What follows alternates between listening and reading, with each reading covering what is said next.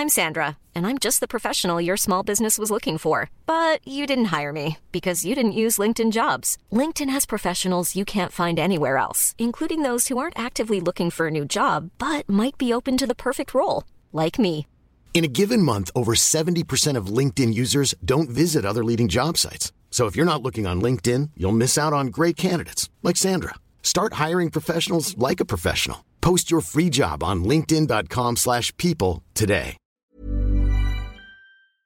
So Vic, do you think you might have ADHD? Well, listeners keep emailing me telling me that they think I do, so probably. Mind you, listeners also email us saying we talk too much about your mum's feet. So what do they know? Yeah, fair enough. I honestly had no idea about the connection between over-drinking and ADHD until we started this podcast. About 40% of people that have had any sort of drinking issues also apparently have ADHD. Whenever we chat to ex-drinkers, this comes up more than you'd believe. If you have ADHD or suspect you might, or just want to learn about this link, then we would encourage you to check out the I Have ADHD podcast. It's the place where adults with ADHD find research-based information, validation, and tons of support. This is the best way to feel less alone and hear some of the answers to the questions you've been sitting with for too long. You'll hear detailed descriptions of what it means to have ADHD and enjoy interviews with the foremost experts in the industry so that you don't have to read those ADHD books that are collecting dust on your shelf. Yeah. Listen to the I Have ADHD podcast and learn how ADHD affects every aspect of your life, from the boardroom to the bedroom. In the podcast, you'll also hear about their ADHD coaching program, which is called Focused. Focused is made up of 3 pillars: courses, coaching, and community. It is designed to help you build your own self-improvement program and is perfect for the ADHD brain. And you can get $50 off the course just by using the code SOBER, SOBER. So if you're tired of feeling stuck and don't know where to start, listen to the I Have ADHD podcast. The kettle's boiled, Vic. Great. Perfect timing. Just a dash of milk for me, please, mate. Here you go. Shall we get started then?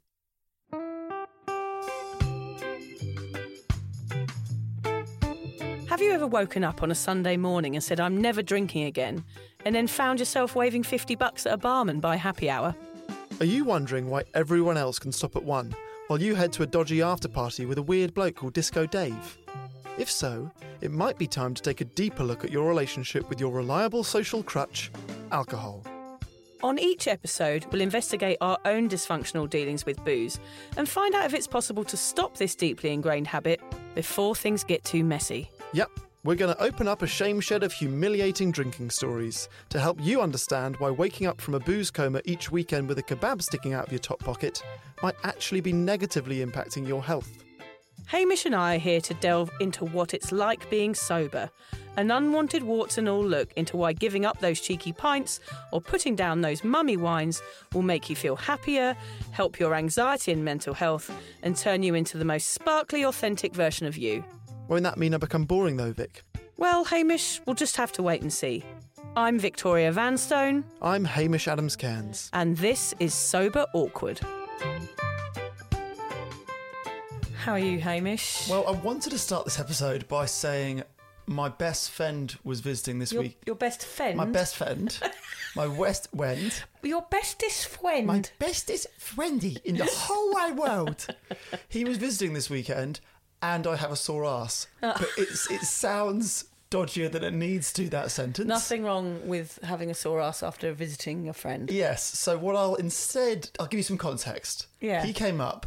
Usually he's like a guy that you sort of party with. Yes. But he seems to have switched. Maybe it's just because I'm now sober. Yeah. It was the most active visit ever, okay? So he got off a plane. He flew in from Singapore. He's Sonny's godfather. He flew in from Singapore, which is a 6-7 hour flight. And he goes, let's run a half marathon. God. So I was like, I've not run in 2 years. You just got off a long haul flight. But we went and did a half marathon. Wow. So that was quite intense. Then the next morning, he's like, let's climb Mount Coolum, which is like an hour and a half climb, is it? Yeah. with a strap on. Oh, it's God, it's not going well. No, with a child strapped on. Oh gosh, it's gone saucy already. We're not even a minute in. No. So with Sonny strapped to my front, climb a mountain. Yeah. And then the next day we did a national park walk. So yeah, my legs and my bum are agony. Okay, God, I'm glad. Well, I'm glad it's nothing. How's your bum? My bum is okay. Okay. Yeah, it's lasted the weekend. Yeah. Yeah. So you didn't see my friend Waddy. If you'd seen him, maybe you'd have a sore ass. Maybe, hopefully. I'd like to meet him. No, I had a nice sober breakfast this weekend. 13 lovely women showed up. Actually, we had a guy show up who didn't realise, and I didn't notice because his name was Kerry, so I didn't notice that it was a male. Sure. And which was lovely, actually. Everyone said that it was cool that he joined us. So, yeah, we had a lovely time. I always leave with my face hurting, not my bottom hurting. Sure. My face hurts from laughing and smiling so much at those things because everybody is so open and lovely. It's a brilliant experience. Come to one, everybody. It's fun. The fact that you call them a sober breakfast implies that some of your breakfasts aren't. They didn't used to be, I can tell you. It was usually Bloody Marys at dawn, quite honestly. Yeah. So what are we talking about today? Yes. Okay. So for a long time, listeners of the podcast have been writing to us asking us to do an episode on ADHD and its connection with alcohol. So the reason I wanted to release this episode now is that October is ADHD Awareness Month. It's something we've both been keen to do, but we are going to be totally transparent and admit we don't really know how. Yeah, there's actually lots of topics like that people write to us wanting us to cover, but we sort of don't know how to do them justice if we haven't experienced them ourselves. So we feel as if we need to recruit an expert who can sort of help guide us through and make our average podcast a really good podcast. Yeah, true. So we've been asked to do them on LGBTQI+ community. We've been asked to do them on the Australian Indigenous culture, the armed forces. All of those we feel as if we need a bit of help to do them justice. And ADHD isn't something either of us, well, we don't think, have had any real experience of. I know my mate Faye Lawrence, she is doing a coaching course at the moment because she has recently been diagnosed with ADHD and she really believes it is part of her alcoholism. And so she's really doing a load of research. I will share her details at the end of this podcast as well because she's amazing. So, yeah, get in touch with her. She knows more about it than we do, that's for sure. 100%. I now know 1,000% more than I knew this time last week. So before starting the research on this, my entire knowledge on ADHD before researching this week's episode was that I knew it had something to do with attention deficit. And I was like, attention deficit disorder, no, that's ADD. What is it, ADHD? Oh, okay, right. That was the entirety of my knowledge. Okay. Did you know more than that? Where are you sitting on this? Well, not really. I get some emails sometimes from people saying that they think I have ADHD, which I find really fascinating because they're not doctors. If a doctor emailed me and said, look, I'm an ADHD doctor and I think you have ADHD, then I might listen. But if it's someone I've not met before, then generally I don't listen to them. But I do have people saying that they think I might have it. And when I was researching this topic recently, I did find there was a list of symptoms and I did find that I do have some of them, but not all of them. And I found it really interesting because I think being diagnosed with something is helpful. But for me, perhaps it just makes me more focused or more capable. And I whether getting diagnosed with something might not work for me because it might make me worry about myself and worry about my behaviour. So in fact, if I do have a bit of ADHD, then I'm wondering whether it's worth looking into it or not. So I'm hoping this episode is going to help because I do think having a diagnosis is probably a good idea because it would make you more empathetic towards someone that had it and make you more understanding of your own issues, if you know what I mean. But basically, I don't know very much about it at all. There are some concerns that my son Freddie has it. Right. His kindy teacher has mentioned it to me and the lady that he does speech therapy with. But he's so distracted at speech therapy, Hamish, because he hates it. So he's acting like a complete loon. I'm like, he's not always like this. He's just acting completely like crazy at the moment. But yeah, there are mentions of it within my family, but none of us have actually been tested for it. So that's probably not a good thing, and it's maybe something we should do. And I'm hoping today I will find out. Well, I can tell you from this episode, you would really struggle to be diagnosed with it if you only display some of the symptoms. Okay, As an adult, you basically have to display all of the symptoms for them to go, you've got it. Okay. It's kind of something that's diagnosed a lot in children, but very difficult to actually get a diagnosis as an adult, and he will tell you why. Okay, I'm finding it so interesting already, Hamish, because I don't know the ins and outs of it, and I do wonder at what stage people get diagnosed, and also how much of it is just part of the human condition. Yeah. Like, does having ADHD make us work harder or make us do more quickly and things like that? It's very interesting. It's a fine line to whether something is helping you or hindering you. Okay, you were in the same headspace as I am. Okay. On this.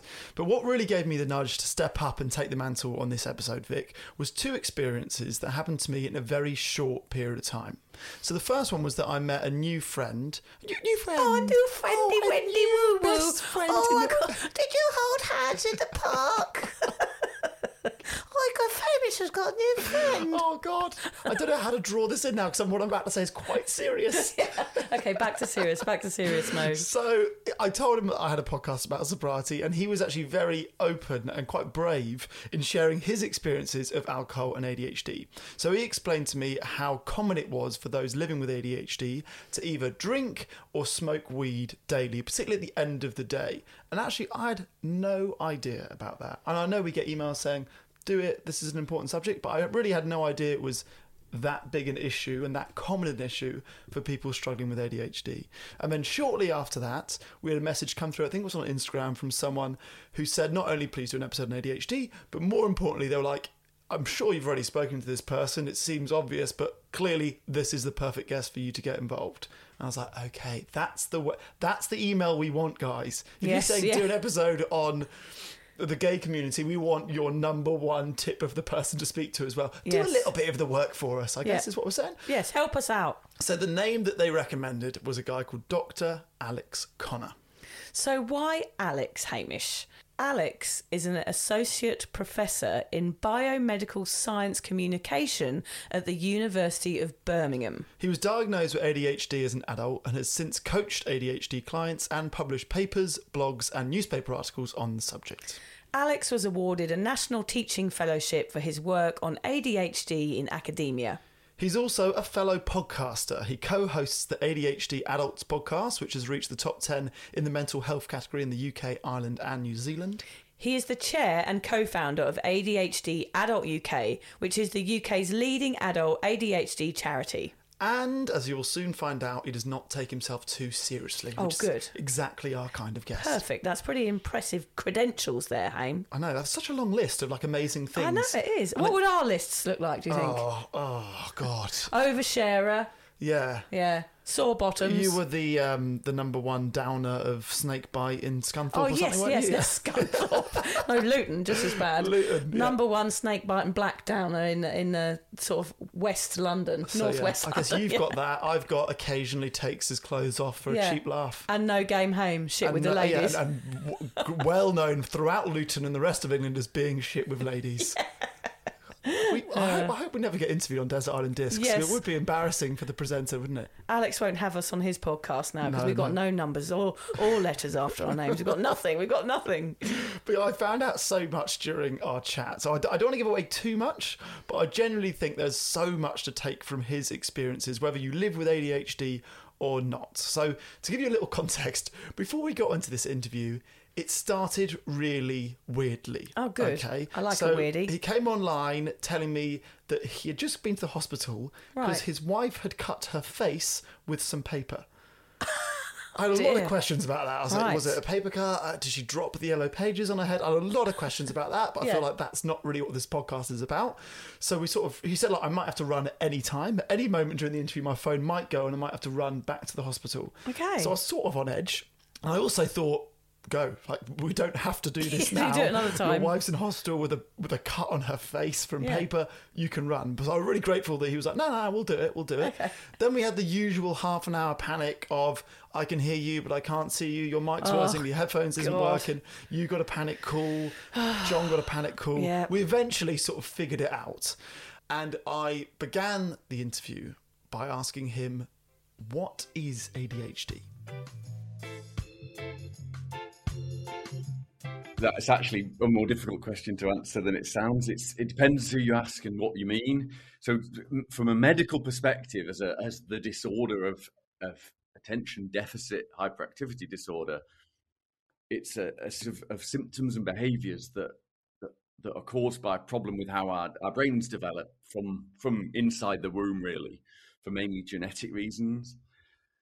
And so we don't process information in the same way as the vast majority of adults.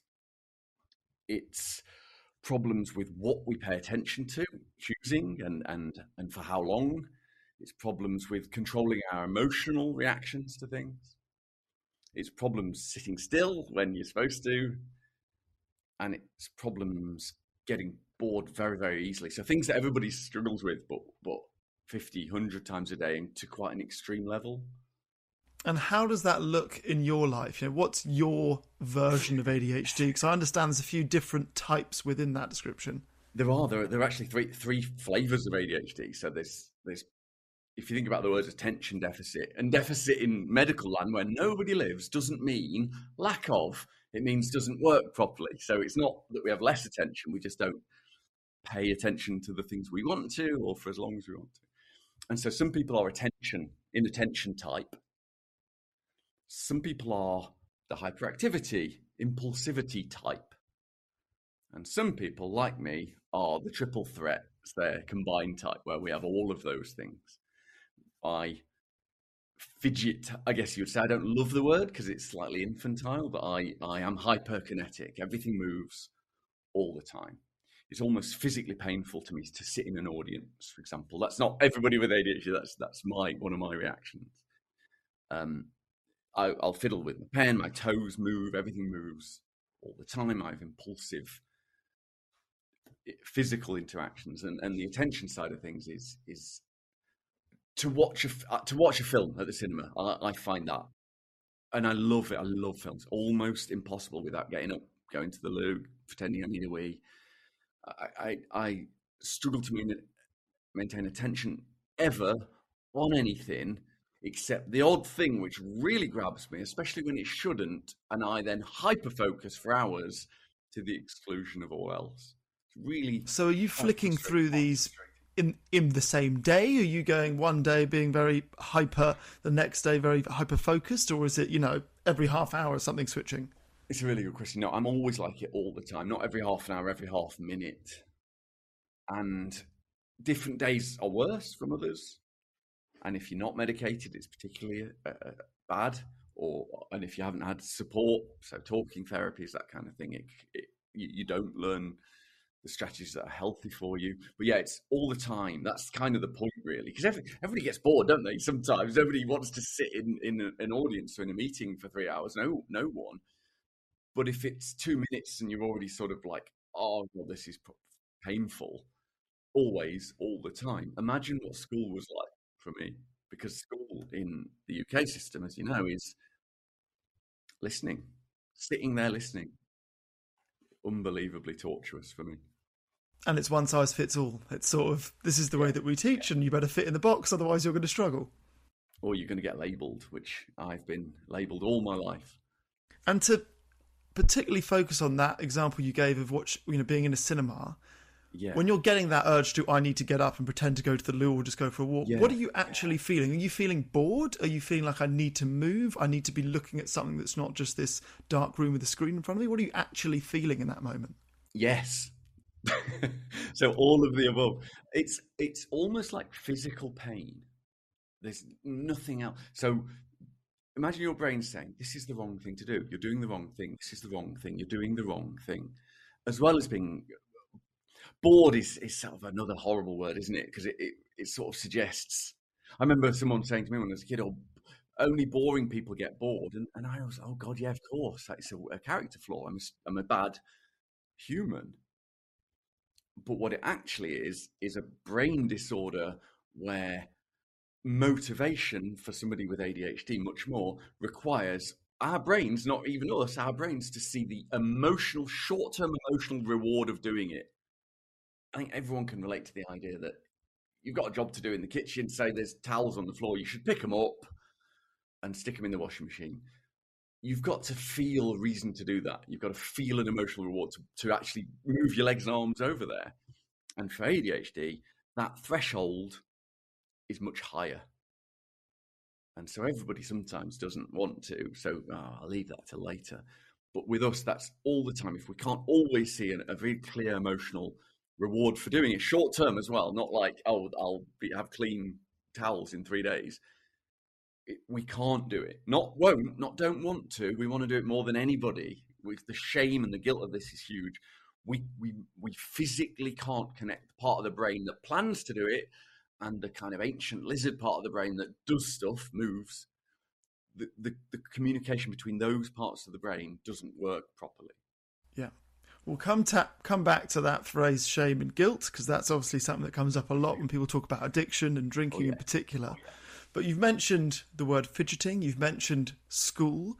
Yeah. ADHD, many of us obviously think this is a childhood condition. Yes, and I've heard you talk about how it's very difficult to actually get diagnosed as an adult. And I thought, gosh, how many people suffer with ADHD? I would have guessed 1 in 1,000.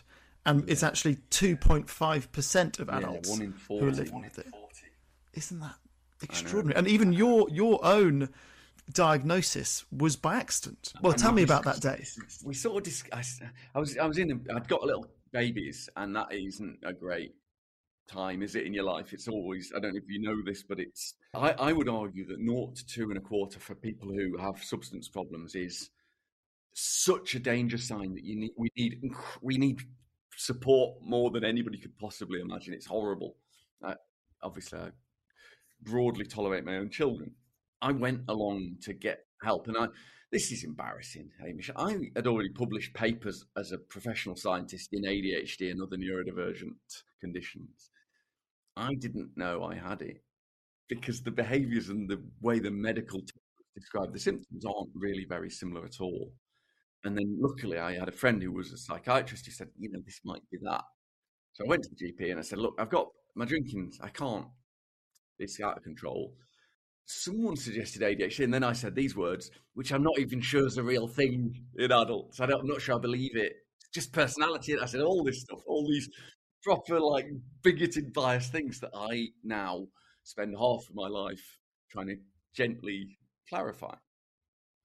And he said, oh, no, you definitely are. It's obvious. I'll send you directly to the psychiatrist, which tells you when it was and how bad I am. And they were great. They were great. They explained it to me. They explained that in reality, nobody actually gets cured of ADHD. There is no cure. It's lifelong. You're always going to have these things. If you manage your life to a point where you're not unhappy, it's not negatively affecting your choices, then you might not qualify for a medical diagnosis, because they have to look at the effect on you. Which is why in the literature it looks like you've cured yourself, when in actual fact you've had privilege. In my case, for example, I've had loads of life privilege. You've had support, you've had luck, and you've been a creative person who can find ways around it. In my case, pretending I wasn't using drugs and alcohol was how I demonstrated success. And when they diagnosed you with it, was there an element of relief? Was there an element of, that's what it's been all this time? Or did it, go, well, that doesn't solve my problem. I'm still feeling what I'm feeling. I'm still feeling as if I need to drink. What were your emotions in being told the news? I have that now, that feeling now of relief. And I love having a reason for some of the labels I've always put on myself. But at the time, my self-image was so low that I thought I tricked the psychiatrist. I thought I would remain just a shit person, and this was too much of an excuse, too convenient for it not to be just simply my fault. This was 30-odd years of saying I'm not a real boy, which is my slightly creepy way of saying I never felt like a proper human. I can't do the simple things everyone can do. And I've got a PhD, and then I can't join my wife in a trip to the theatre or something. Really? What a pathetic man-child. And so to go against that required years of deconstruction, I think. It sounds to me like there is a sort of inner dialogue that you've got this lack of self-worth, probably being boxed and given a tough time at school and, being labelled. And on the other hand, you've got, well, I've got a PhD. For someone who struggles with attention and school was difficult, you've obviously excelled in you're clearly a very, very intellectual man. Is there a sort of inner conflict of labels and not being able to know exactly what you are coming together here? There was, not anymore. What I didn't realise until a long ages really was the difference between external and internal success. So my external successes that everybody lauded, they used to call me I can't even, it's like they would, it's like the golden boy and all these things. And the height of my external success was about the time I tried to kill myself. And that's the point, isn't it? Not my PhD means, and I can't stress this enough, nothing to me, because I'm not proud of it, because it wasn't the real me doing it. I was masking, I was hiding. I was doing it for the reasons that were a cost to my mental and physical health. But let's have a think about this, my podcast, which I love, my coaching qualification, which really coaching isn't anything. It's broadly a piece of paper with some open questions on it. That's all my job is.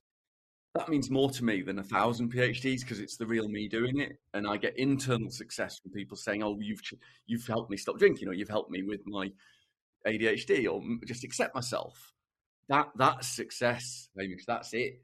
That's all. So what was the driving force behind you pursuing the PhD? To be Dr. Connor, to win. I thought that was the key. Then I could be like everyone else. I wanted to be someone that could go to garden centres. Oh, the thought, I couldn't wait to be a grown-up. Still waiting. And so pretending to be something I'm not is what I've always done. I've always masked. When I'm with my community, with the adult ADHD community, which I spend a lot of time with now, we code switch. We have a dialect that people might not comprehend. So if I said to you, oh, well, obviously I climbed up that mountain in record time, but I can't do the ironing, someone with ADHD would not say, why not? They wouldn't say, but you've done the ironing before. They would just go, oh yeah, obviously. So becoming safe, becoming unmasked was a massively long process.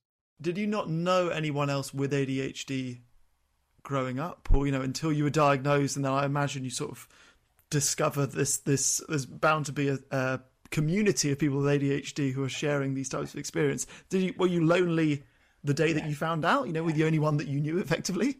Yeah, lonely, ashamed. I hid it from my employers. I hid it from my family, because it's that heady mix of not even believing it's real, because I can't possibly have a reason for my behaviours, waiting for the frankly accurate expectation that people will go, oh, that's just naughty boys. That's just an excuse. That's just, everyone needs something. Now, why do you need a label?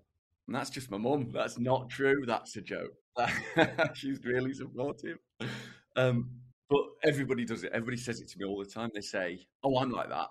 They've no idea. And so, yeah, incredibly lonely. There was no support mechanism for people that didn't want esoteric, crystal-based bullshit. So we built one. What I'm interested in with regards to alcohol and ADHD is to what extent it's the ADHD itself that is drawing you to drink. It is the internal dialogue in your mind, or in that side of things, or if it's the other side and it's the guilt, it's the shame, it's the loneliness, it's the label, it's the worried about judgment. Or is it, as simple as, well, it's a little bit of both, and that's why it's so difficult to fight?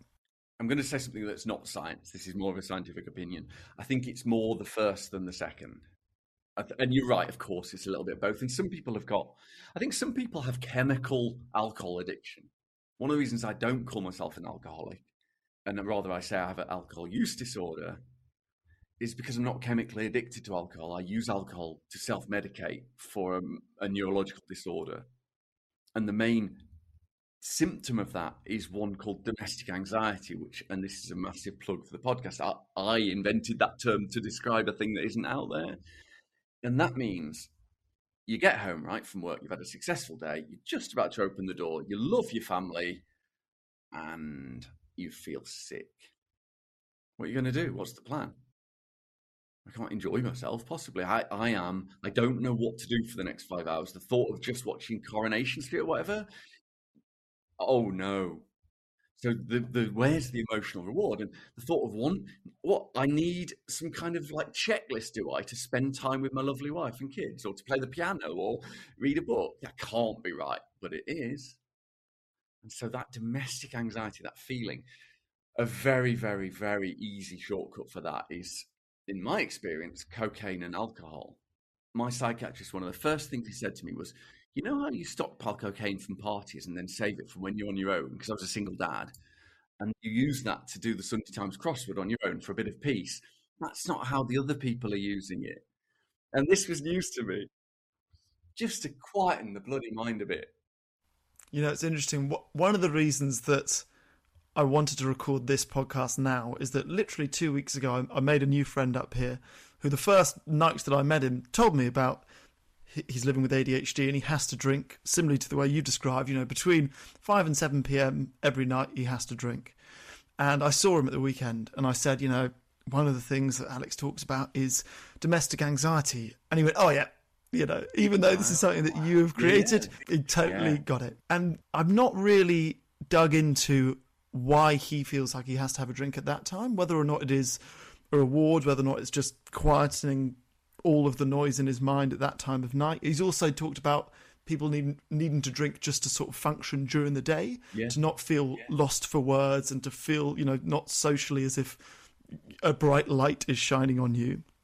I know that your podcast co-host talked about smoking weed, which again, this guy was like, yeah, I'm either smoking weed or I'm drinking alcohol, depending on the night. I know that you two seem like one of you does one and the other does the other, but I was shocked by some of the stats that you named in your podcast. 43% of those living with ADHD will have a lifetime prevalence of alcohol misuse versus just 3 to 11% of those living without it. I think that more than half of people with an addiction, and if I'm really honest, I think it's like 80%, have underlying ADHD or ADHD traits that are the cause of their addiction. I don't think all people with an addiction have ADHD, but I think it's incredibly high. What were you doing before you discovered drugs and alcohol at that time of night when domestic anxiety seems to hit? Or did it only hit when you had a family and kids? You know, is it not so prevalent when you're 12 years old or 15 years old? I was drinking from 14. So that, and before then, I was fucking miserable. Can I swear on your show? Yeah, you go for it. I was really sad. I wasn't one of those naughty boys. I have a more feminine type of ADHD, which is how they... So it's never true that all women do this and all men do this. And having said that, you're far more likely to get a diagnosis if you're a boy, for lots of reasons, even though the prevalence is probably equivalent. And one of them is the way culturally we are expected to behave. And the manifestation, therefore, of childhood ADHD tends, population-wise, to be different. And I would have fit more into the female expectation in that I wasn't playing up. I was just sad the whole time.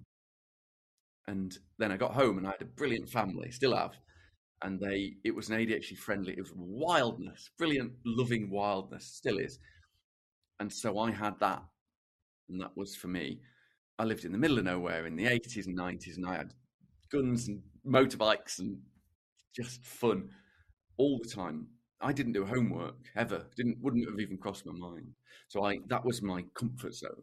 Does that drink at that time of night, 5 to 7 p.m., make the idea of hanging out with the wife and kids more pleasing, more tolerable? Are you just sort of sedating your emotions? What are you actually getting out of that drink at that time? Yeah, so it's not the actual actions. So I'm sober now, and I love doing that, but I don't love the thought of 4 hours. I do like the action of 4 hours. So it's all about anticipation and perception, and the fear that you're going to get bored.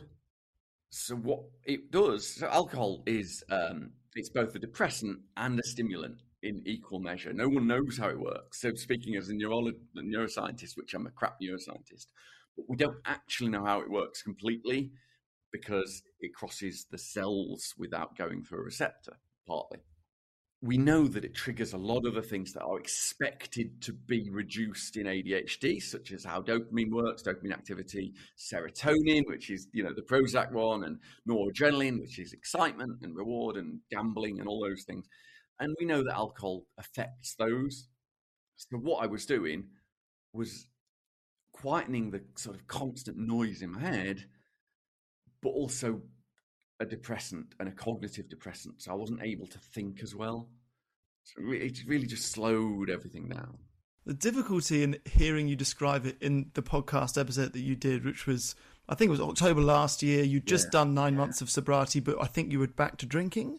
Yeah. And it sounded like you were saying that the difficulty is you know how bad it is for you, but it's actually working. Like, to do the job that you've asked of it to do at that time of night, and you had been using it since you were 14, it was working. So you're sort of in this horrible position where it's obviously doing you no good, but it's a short-term fix. Yeah, I mean, people wouldn't do it if it wasn't pleasurable, would they? I remember when Train Spotting came out and people said, you can't say heroin's nice. And I was thinking, well, why do you think they do it? It's nice. I think if you can have one drink and stop, there's no healthy, is there? There's only some things are healthier than others. And for me, it did a big amount of the work that I now have to do, and all the things I have in place that have replaced alcohol and are healthier, they all stop working. So I have to have them on rotation, whereas alcohol never did stop working. It's much harder. So what tools are you using? How have you gone about giving up? It's a really, really personal decision. One thing I'll say, and this isn't true for all ADHD people, but be really, really mindful that our brains process things differently. So one of the reasons I couldn't give up, and I guarantee, Hamish, I've never said this before, I will never drink again. I'm not day by day, because that's what I was always trying before. I was trying to be Alcoholics Anonymous, and I'm not religious either, so it was an absolute nightmare. And I know that loads of people respect it highly, and I do, but remember, we're different, so if it doesn't work for you, it's not shame. I need routine, and I hate routine because of ADHD. So if I say, I'll take one day, I'm impulsive by nature. Well, tomorrow I'm definitely going to drink then, right? If I say, I don't do that, that's a fact. I kind of don't think about it until domestic anxiety kicks in. And then I know I've got a series of things in place. And that's a personal thing. What I would say is get some help, ask someone, just run with you.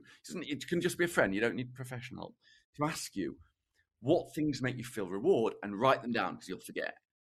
And they'll stop working. Don't get ashamed of that. Don't get put off by that. Just have as many as you can. It might be Sudoku or chess or anything else. And so exercise works really, really well for me. But then at 5 o'clock, I'm not in the mood to do it. So I have to do something else. Talking, I have a friend who I can phone. What works? So TV programs that I have to say to the missus, I'm going to watch this on my own now because no one else wants to watch it. And I need to not drink right now. Eating at 5:30. Don't eat late if you're like me, because hunger and alcohol are brilliant friends.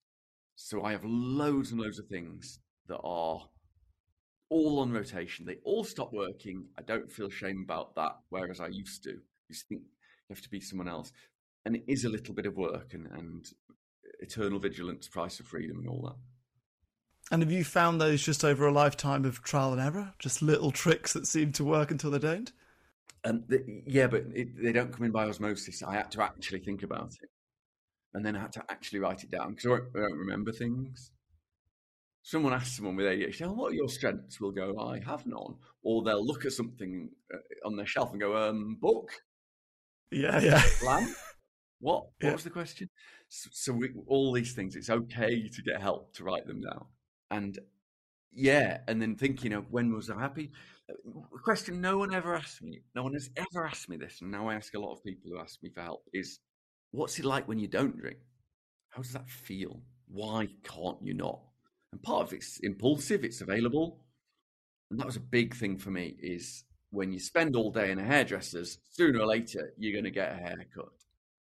So if you've got available, I don't go into pubs just because it's available. I've actually recently gone in a couple of times for food and it was absolutely fine. But for the first probably 6 months, I wouldn't step foot in one. How long have you been sober now? This time approximately, it's 12 hours under 8 months. So I had a moment on New Year's Eve last year where, I'm not sure I've talked about this before. Okay. I was pissed. It was 7 p.m. and my sons were visiting and my wife was there and I was having a slight sort of argument with my wife, who doesn't really drink very much. And I was thinking, why is she being weird? I think she's purposefully not understanding, and she's purposefully being argumentative. And I said it out loud. And both of my sons said, it's not her, it's you. And I thought, firstly, that's your stepmother. You need to support me first. That is a joke. I didn't say that at all. What I did think was, that cannot be true. So I had this moment of cognitive dissonance where all three of them were saying, and I trust them all, the same thing independently. And I'm saying the opposite. And I either believe me or I believe them. And if I believe them, then I cannot trust my brain, my thoughts. I'm wrong. And the shame and the guilt. And then I carried on getting pissed, and I missed the fireworks. And they all had a great time. And I don't think I've ever felt lower. So I woke up, and my sons put because I asked them to, all the alcohol down, hid it away. And they said that was it. That was it.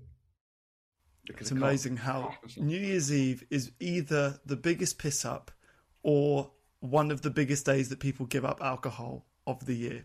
Yeah, I'm sure so many people's counters start January 1st, like yours has. It's convenient as well, culturally. It feels nice at the start of the calendar. Yeah. But, a lot of people have shit New Year's and have falling out with a family member. And that seems to be the Kickstarter for long-lasting sobriety. They even left the room because it got a bit awkward. And I'm thinking, really? Really, that's who you are? You're someone that people leave the room because you're making them feel uncomfortable. Really? Is that the hero of your book, is it? I'm not having that. I'm not having that. Depression is 3 times more prevalent in adults with ADHD. Yeah. And I also learned recently about the rejection-sensitive dysphoria, which seems to affect so many people with ADHD. Almost all of us. Almost everyone, isn't it? Yeah. So I guess more so with the depression than the rejection, a huge amount of medication must be available. I'm sure there's medication available for ADHD as well.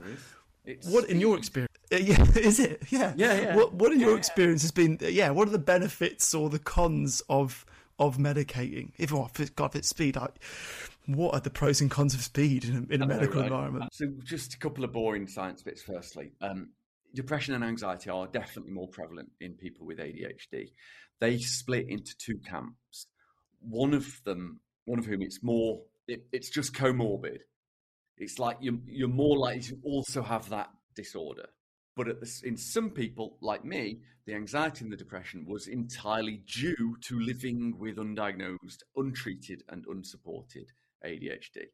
So if you have the disability and the disorder of depression, and you treat ADHD, it's likely that that's not going to help the depression. You need separate CBT or whatever, or medication for that. If, like me, it's directly because I started taking medicine and getting support. One of the side effects was anxiety, and it made my anxiety go away. Really? Partly because all of that was due to the ADHD rather than a separate disorder, and you can have both. Also, it's possible that people with ADHD have paradoxical pharmacology. So when I'm taking cocaine to relax, I take prescription speed from my neurologist every morning at 8 a.m. It helps me sleep. I mean, just think about that for a minute. If you want to think that ADHD isn't real, it's not biological, it helps me sleep. Oh, nice, comfy speed. What the hell? And cocaine to relax. Yeah. Isn't that bonkers? So if you gave 100 people in a room speed and 50 of them fall asleep, they're the 50 with ADHD. Well, it doesn't unfortunately work like that. And 20% of people with ADHD are non-responders to the stimulant medication. There's a speed light one called Ritalin you've probably heard of, but I'm on the superpowered actual speed, lisdexamfetamine. 20% responsive. I'm not. I'm really lucky in the 80% that's very responsive, and it works very well for some aspects of ADHD, not the emotional side of things, which actually most of us struggle with. For that, you need coping strategies, support, therapy, and emotional acceptance. It's as simple as that. They'll just go, hey, you're non-responsive. These meds are not going to be for you. We need to look at other avenues. There are some other meds. There's some non-stimulant ones like atomexetine. There's some off-counter options you can have. The antidepressants have been shown. Caffeine in some people seems to work in relatively high doses, like 3 or 4 cups a day. But it really is only for being able to maintain focus for longer on things you do actually want to do. It doesn't suddenly turn you into a robot zombie that wants to do accountancy unless you already love accountancy. The RSD, the rejection sensitivity you talked about, that's the emotional side of ADHD, which arguably is worse. And for me, the drinking was a big part of that. Feeling like not just that you're going to be rejected, that you expect to be, even if that's not likely, or you perceive rejection coming, or you feel rejection much more harshly than other people would. Think about getting a slap. A rejection's like a slap, right? Not very nice, no one likes it, but imagine if you've now got sunburn, and that's what ADHD feels like when you're rejected. It's emotional sunburn. And so that often you either become a people pleaser or, like me, a sociopath, where you do not allow rejection. And that comes with privilege as well, of course. So if you were to have a magic wand and there was any one symptom of ADHD you could miraculously get rid of, would it be the rejection? I think it would be the domestic anxiety because of the gambling, the games addiction, the alcohol, obviously the drugs. I think that, but we also have emotional dysregulation. So I once was really, really upset, cried. I was angry at my grandfather's funeral.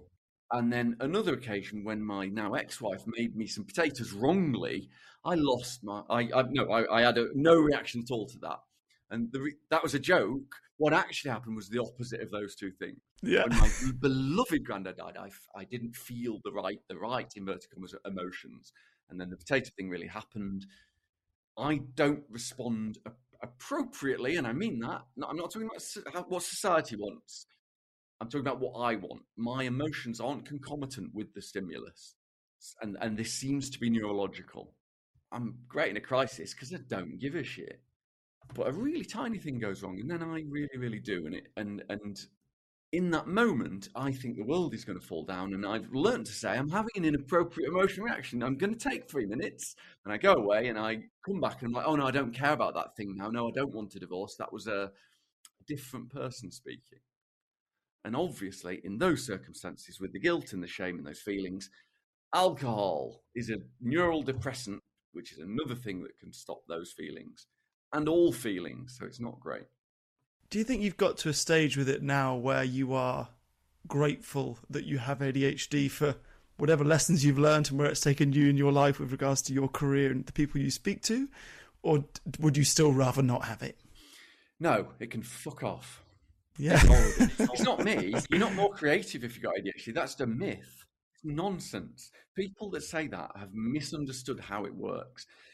Creativity is a human trait. That's what we are. We're often in less rigid environments because we can't do those things. And the people you see who've got a diagnosis and say, oh, we're more creative, look at us all. We're all diagnosed and we're all creative. Yeah, if you're not very creative, how are you going to get through all those structural barriers to get the diagnosis in the first place? I've said this before. If you made a ADHD clinic at the top of a mountain, you'd be walking around going, isn't it funny that everybody with ADHD is an accomplished mountain climber as well? Exactly. It must be connected somehow. They make you fill in all these forms. And so if you're not someone with privilege, with support, with help, you're not going to be able to do them and you'll never get support. And that's why untreated, undiagnosed people are far more likely to commit suicide, to die earlier, to have depression, anxiety, and to have jobs and qualifications that are not in line with their intellectual abilities. So no, it's not. ADHD isn't me. I'm Alex. It's a neurological disorder that means I have to think different ways to achieve things. And having learned how to do that with support and privilege in my life, but so the freedom to go, well, I'm not going to do that. I'm going to take my time. I'm going to learn a way that works for my brain is an advantage, but you've got to be in a really lucky position to exploit that in your life. Alex, where can people find you? You've got your podcast. Give that a plug, all you like. Where else can we hear more of you? That's the ADHD Adults. You can find that on Spotify. It's free with adverts. We have what's it called when you do things and people like join in for a month? It's a subscription service if people want nonsense, like extra nonsense, which they sometimes do. I do talks for Seed Talks. If you Google that, we do online ones as well if you're not in the UK. James and I do them independently and sometimes together. Get in touch if you we run a charity as well, independently of that, called ADHD Adult UK. It's not for people in the UK. It's from a UK cultural perspective. That's a euphemism for, you know how like the American ones are very, very positive. Yeah. We're sometimes slightly less positive. So, are you guys pumped to have ADHD? Not really. No, we hate it. We want evidence. Yeah, and so we take the position. There are advantages of having supported, managed, treated, living with ADHD, because you've had to think differently. But it's in the same way that there are advantages being in a wheelchair, that you've got muscly arms. It's not necessarily because of the disability, right? It's a coping strategy. You've had to. And so, yes, we want representation because we've got something to offer that we've learned. It's more Batman than Superman, is what I'm saying. We're not special. We've had to grow up like that. And so get in touch on the socials for ADHD Adult UK if you need support from the charity perspective. If you want to talk to us, I'm Alex, the Psychoeducation Monkey, on Instagram. Please get in touch. Or through you, you've got my email. If anybody wants to talk, send them, drop them my email. Well, thank you so much. I can't tell you how many people reach out to us and say, you have to do an episode on ADHD. And we've always felt incapable. Like, neither of us live with it. We don't know how we would approach it. And then your name was sent to us by 2 separate people in a week. And they said, look, he's funny. He's got a podcast. He lives with it. He's very intelligent. He's good at speaking about it. You were the unicorn that we were looking for to do this episode. Yeah, exactly. She emails us every week. Please get him on. Get him on. But yeah, we're so grateful that we found you, because I've got no doubt that this will hopefully help lots of people who are living with ADHD and are struggling with an addiction of any sort. You know, it could be alcohol, could be any kind of drug by the sounds of it. So we try and talk more about the spectrum. Not at all. Thank you. So there you have it, Haim's chat with Dr. Alex Connor. I said it there, but I really do believe it. I think he was the perfect guest for Sober Awkward, on this episode in particular. He lives with ADHD, coaches people with it. I think I can call him an expert on the subject. And he was really open about his struggles with alcohol and drugs. Plus, he's sober. I actually didn't know he was sober going into this episode. Right. I knew that he had periods of sobriety. Yeah. It didn't really matter if he was sober, I suppose, for the subject matter, but it was certainly a bonus that he's managed to find a way to get there. Well, it just proves, I guess, he's an expert on it, so he knows that alcohol is not going to help his ADHD at the end of the day, isn't he? What do you feel that you've learnt from this chat, Hamish? Anything at all? No, nothing. No, the biggest thing for me, it was a deeper understanding and acceptance of people who live with alcohol use disorder. I think it's all well and good us saying on the podcast, you should give up, we've given up, our life's much better, you know, here are some tools to help you. But I guess actually speaking to someone who's got a condition like ADHD, but it's not as black and white as perhaps it has been for us. Mm-hmm. You know, it's so complex, and I think it's given me more empathy for people that struggle with alcohol at any stage, when you've got ADHD or not. But it really deepened my understanding of that. So I feel as if my understanding on alcohol and its effect on people just went through the roof. Yeah, that's so good.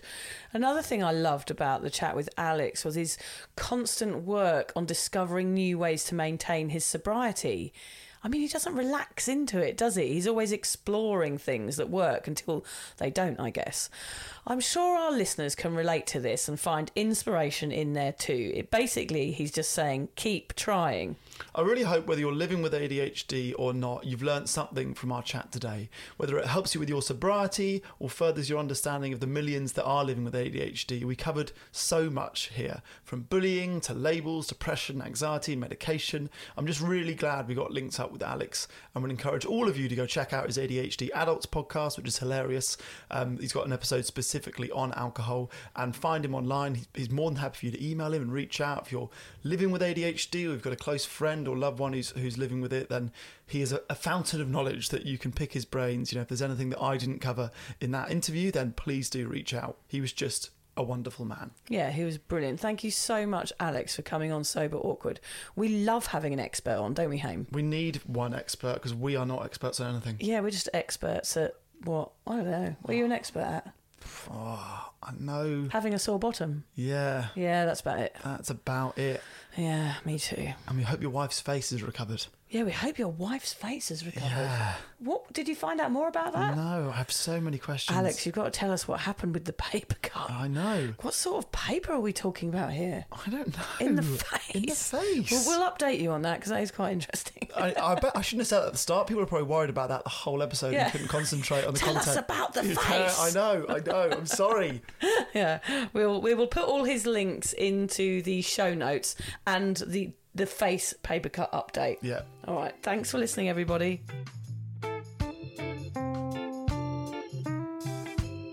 If you're questioning your relationship with booze, you're struggling to moderate, or your hangovers are causing anxiety, it might be time to reach out for some support.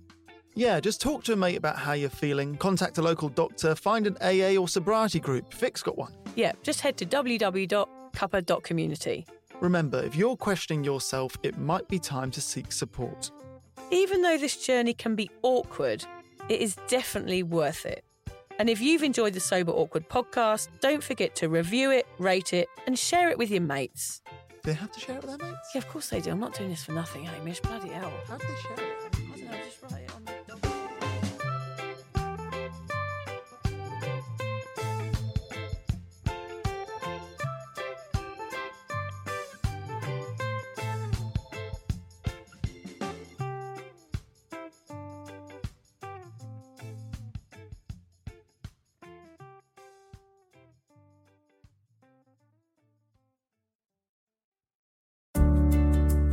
Hi there. I wanted to tell you about a podcast that I think every single one of you will benefit from. It's called Therapy Works, and it's hosted by me, Julia Samuel. I'm a best-selling author and psychotherapist. I invite you into my therapy room where I speak to either a known or unknown guest. Topics range from the difficulties of divorce, a life-changing illness, to the struggles of motherhood. Search Therapy Works now, wherever you get your podcasts, and subscribe to make sure you never miss an episode.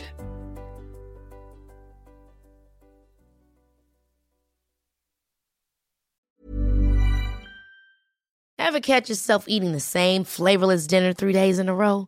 Dreaming of something better? Well, HelloFresh is your guilt-free dream come true, baby. It's me, Keke Palmer. Let's wake up those taste buds with hot, juicy pecan-crusted chicken or garlic butter shrimp scampi. Hello Fresh. Stop dreaming of all the delicious possibilities and dig in at HelloFresh.com. Let's get this dinner party started.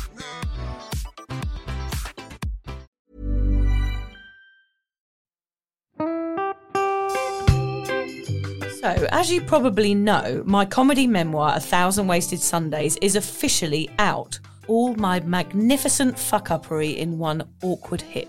If you'd like to get your hands on a copy, it's now available from all good bookstores. We always say all good bookstores, don't we? Yeah. Are there bad bookstores? No, it's probably ones with moody sellers. Oh, yeah, really depressed librarian folk. Yes, okay, good. So there are probably some, but we're only storing it in the good ones. It's only made it into the goodies. You can also get it from all good online retailers. The print version and ebook are out now, and the audiobook will be available in March. I've been writing my memoir for 5 years. It will make you laugh, cry and cringe, and hopefully inspire a few people to reconsider their relationship with booze. If you love the podcast, then I think you'll love the book, even if I do say so myself. Hamish has read it. What did you think? I feel like I know a little bit too much about you now, to be honest, Vic. Look, I really loved it. It was hilarious and surprisingly moving, but I feel like I've seen you naked in a literary sense. Yeah. Does that make sense? Yeah, that's worrying. Yeah. From an emotional point of view, seriously, it wobbled my teeny weeny wooden heart, Vic. Okay. My teeny little wooden heart. Well, his wooden heart is broken. Anyway, so if you do manage to get your filthy mitts on a copy, please do me a favour and head to goodreads.com and give me a review. Doing that will help me get it out there to those that need a bit of sober support. So there you have it. My story, unwanted warts and all. Come and get awkward with me. Not to be too demanding or anything, but seriously, go and buy it now. Yeah, go and buy it right now. Yeah, don't just tell your friends, buy it, and then buy your friends one or two. Yeah, don't give them a copy, buy it. Yeah. And you know what? Don't be careful where you store it. If you lose it, you can always buy another 5. Yeah, buy another one. Yeah.